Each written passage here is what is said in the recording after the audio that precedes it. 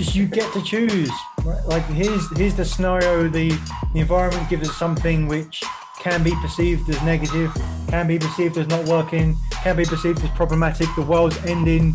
So we get to choose to see it like that, or we get to choose to see it as an opportunity. So clearly that it's my responsibility now to do that for other people. If I have information and, other people's success is my success and vice versa. Because you know what? Like the challenges or the roadblocks are the journey themselves. There's no big things. It's all little things compounding on top of each other.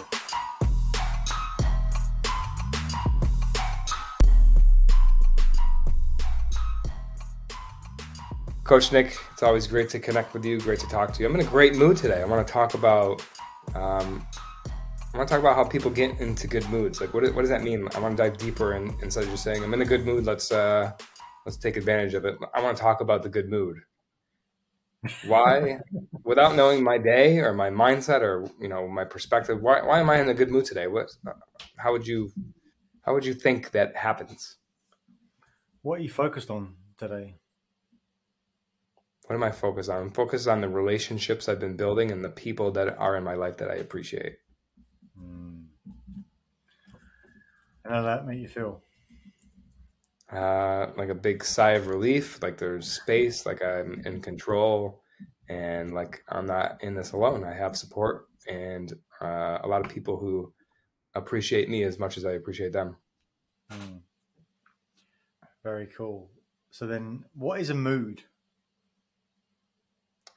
A mood is a sustained feeling or set of feelings over a period of time.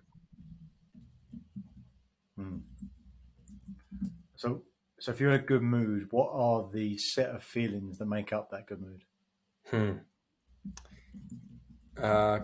Somewhat of what I just described. Calm and peaceful. Connected. I feel connected. And I feel like I'm in control. And can you only have one good mood? One at a time, maybe. All right. Yeah, I'll go with that. So, okay, focus on the good mood. What have you been focused on? You've been focused on people, connections. It's giving you a big sigh of relief.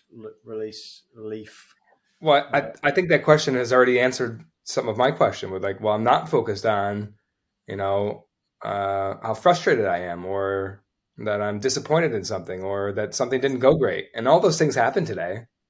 I'm just not focused on them. Yeah. What's wrong is always available, but so is what's right. So it turns like today you've just chosen to focus on the areas which are bringing you that collective three sets of feelings: calm, peaceful, connected, and in control, which you've wrapped up into a nice little bow and called it a good mood. Awesome. Yeah. And yeah, right. And I maybe wasn't even aware of that. Now I've designed parts of my routine so that it's more likely to happen. For example, I meditated this morning. That's always a part of my formula. And that sets the tone for the rest of the day.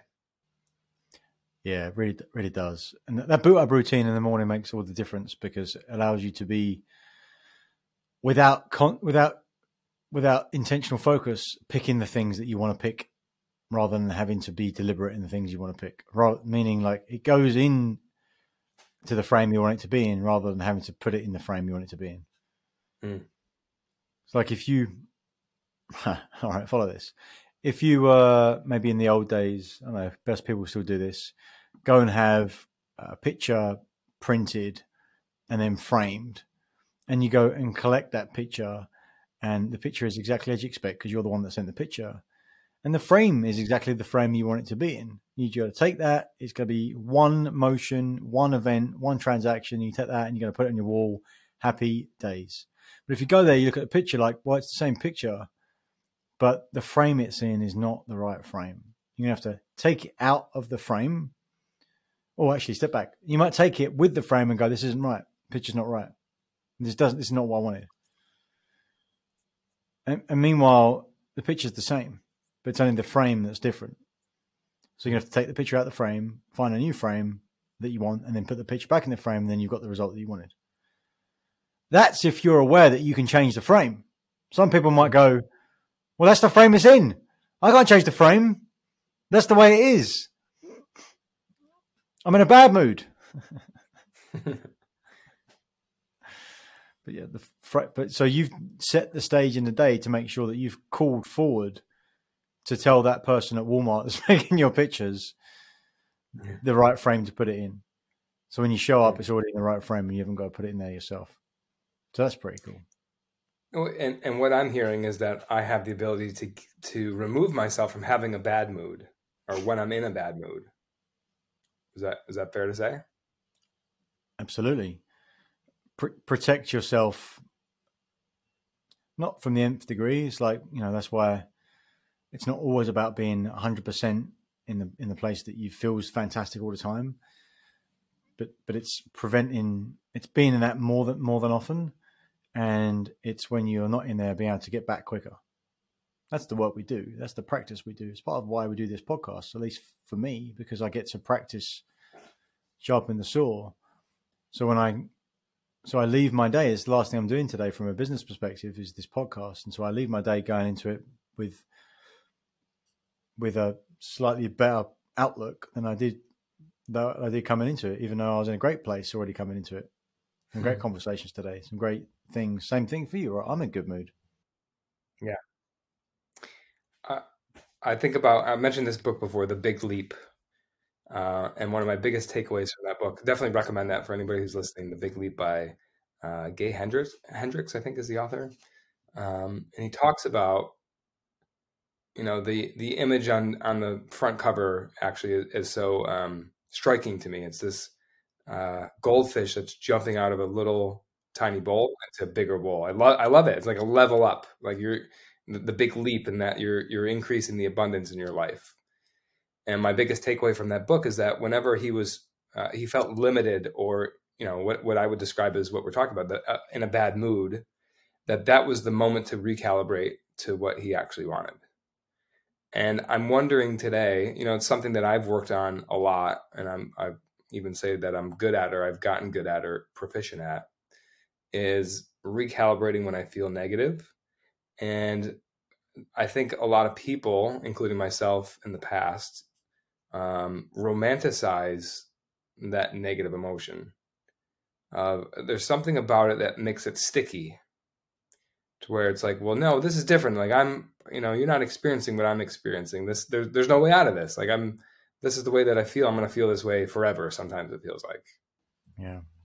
I'm wondering what that is, that romanticizing a way that we feel that is actually not the way that we would probably choose to feel if we had the option. Well, yeah, like why is a romantic notion attractive? Why is a romantic motion attractive? Is that you said, or emotion? Notion or emotion, I guess. Yeah, emotion as well. But like the notion of something that's romantic. Why is that attractive? That's a good question. You have to define romantic, but yeah, the idea that maybe there's that connection. I'd come back to that word, but it's a good vibration.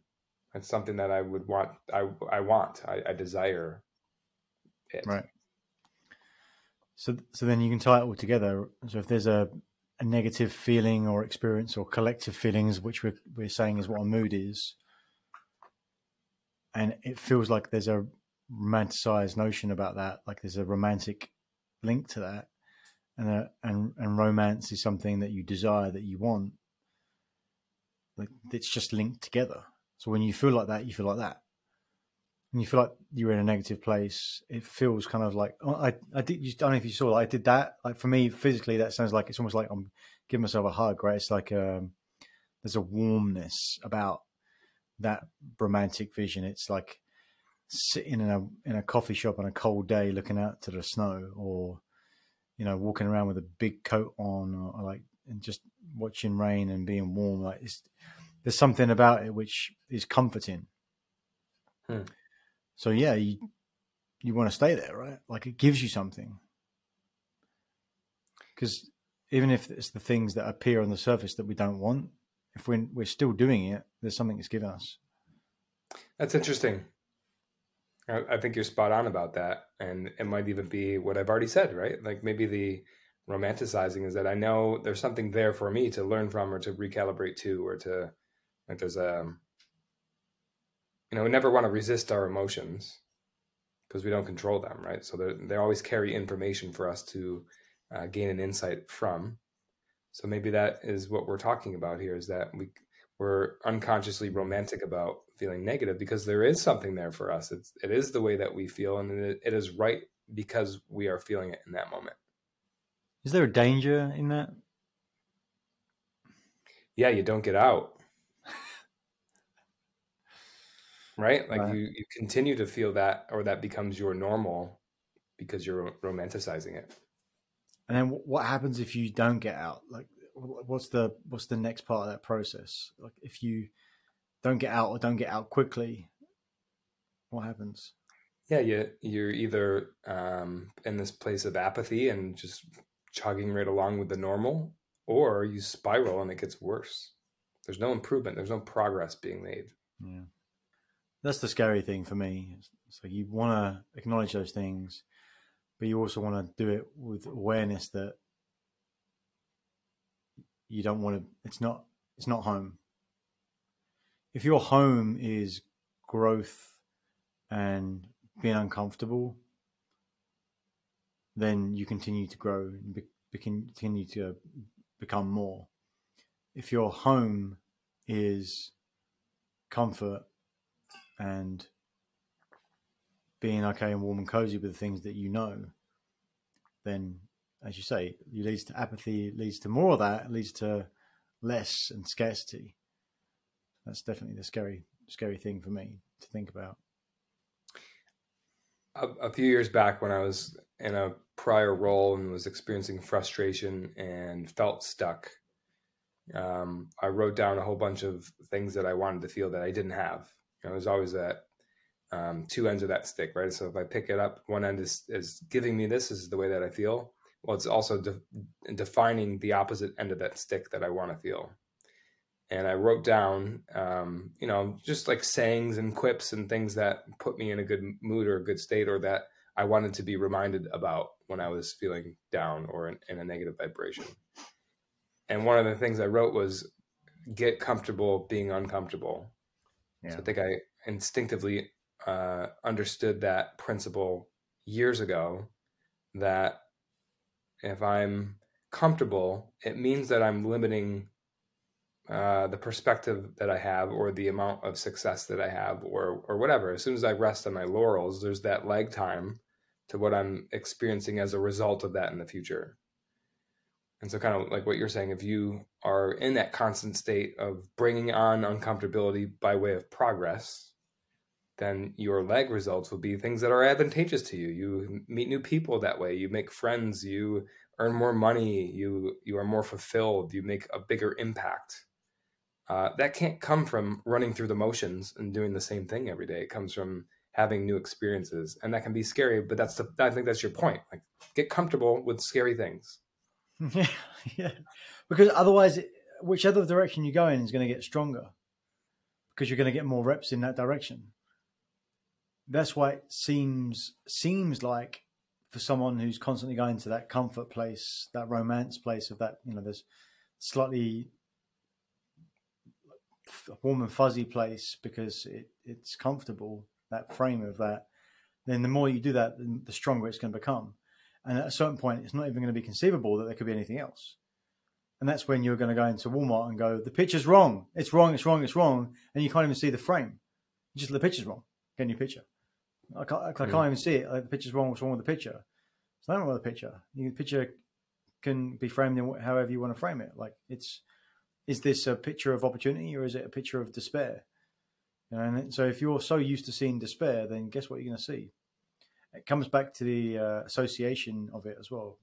Like, whatever you see is what you get. What you focus on is what you get. And it's, if you focus on what you lack, you'll lose what you've got. If you focus on what you have, that you'll gain what you don't. And so it's the same principle. Coach, we say this a lot on here. I want to go deeper with our last couple minutes here. Of what you focus on is what you get. And it's so simple, right? It almost seems like, well, you can't break that down any simpler. But what does that mean? What you focus on is what you get. Yeah, well, whatever you look at is what you see, right? Or whatever action that you take, in a particular area is what you get, right? If you want to become a high level athlete, and you pick a sport, right? So let's say you pick running. You go, I want to get high level at running, and you're starting from nothing. What might you do? You might get obsessed with watching YouTube videos about running. You'd be listening to audibles about all the famous people that have been accomplished a lot in running. You'd be doing a course, or you get yourself a coach, or you join a running team. You start running, and all you do is things around running, and you do the physical actual training of it. You're going to get to be a runner. Like, there's going to be a big part of you which is running, because that's what you're focused on. That's what you're doing. If you're looking, what's focus? It's just where you're looking, right? It's just where so you can say it differently. So what you're looking at is what you get. Right? If I'm looking at the screen, we're recording a podcast, I'm looking at you, I get you. I'm looking at you. If I turn around, I look at the wall, I get a wall. I mean, it's, like you said, it's really simple, but the application of it is like fundamentally everything. Yeah. That's why. So why most people fall down on it is because they're focusing on what they don't have, of course. Yeah. So how the analogy I'll choose to wrap up here with is like, if you're using your eyes for this analogy of what you focus on is what you get. Picture your thoughts having eyes. What are your thoughts? What direction are your thoughts looking? And then that's the ability to change it, right? Whereas your eyes, you can, blinking is a voluntary and an involuntary act, right? You don't think about blinking, so that it's involuntary. You could also sit here and blink. So are thoughts, right? Thoughts are things that are involuntary. Sometimes we don't control what pops into our mind. That's why meditation is so strong and powerful. But you can also, I want to think about this podcast, and here I go thinking about this podcast. And same with mood, right? So to pull it all in full circle, I am thinking about, that was the question you asked, how do you know that you're in a good mood, or what have you done? Well, or what are you focused on is what you asked, right? And I said, I'm focused on things I'm grateful for, the people in my life, the connectivity I feel. Therefore, I'm in a good mood. I'm getting more of what I focus on. And so that's the answer to the mood question. How did I get here? Well, it's what I'm focused on. Yeah, and I love the way you broke it down, right? What are you focused on? This, I'm focused this, and this. Okay, so what did that create for you? You created feelings of calm and peace, connectiveness, and control. And those collective feelings you bundled up and called a good mood. But it's so easy just to go, I was in a good mood today, and tomorrow I'm not, or today I'm not. It's like it's something like, so let me close with this for the opposite focus, right? Or the illusion that you can't change it. So this morning I was working with a client, and one of the things I asked her to do for an assignment that we took away was to write down all of her tasks in the particular role that she was playing or plays, and I asked her how she did with it, and she said, I was gonna, but the battery died on my laptop. I went downstairs to grab a cup of coffee after our time together, and we rocked it, we crushed it. But that comment is we got to kill that dead, right? Because that's the little thing that is, most people are letting that in as like, well, what difference does that make that you're saying that? But it's a slippery slope, right? It starts down the road of focusing on things that you don't want, they're out of your control. What she's basically saying is, it's my laptop's fault I didn't do this. Now, you could say that's ridiculous, like you're being way too harsh, but like, I want to kill the monster before it grows big. Because the next thing is like, oh, I didn't deliver on this whole big thing because this person, that person, and then the whole life turns into things that are outside of you, whether other people, terrible things. No, let's be clear. She didn't do the work. And part of it, if you really unpack it, is that she didn't plug her laptop in. It's not her laptop's fault, right? And I'm not judging her either, but let's be real, because it's the fact that she doesn't realize it, right? Like most of us are doing that. Most of us doing some sort of version of that.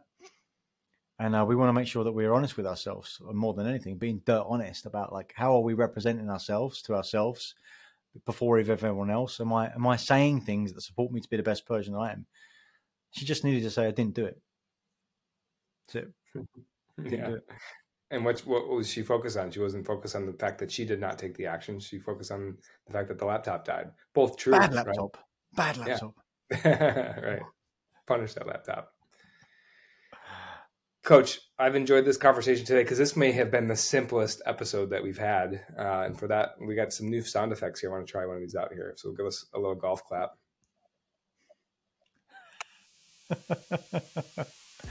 Now, we'll wrap on that good note, and we're going to take our good moods into the rest of the day. So thank you, as always, for an enlightening and a simple conversation. Thanks, Coach. Thank you for watching another episode of Truth Seekers. We appreciate your interaction, so please comment, like, subscribe to YouTube, Apple Podcasts, or Spotify, wherever you get your podcasts. And if you want more, check out some of our links to our masterclass, The Achiever's Mindset, and come join our LinkedIn group. And what do you want to see more of? Remember, we're here to share the simple secrets of successful. So help us do that. What do you want to see? What do you want to see more of? Thanks, and see you again next time.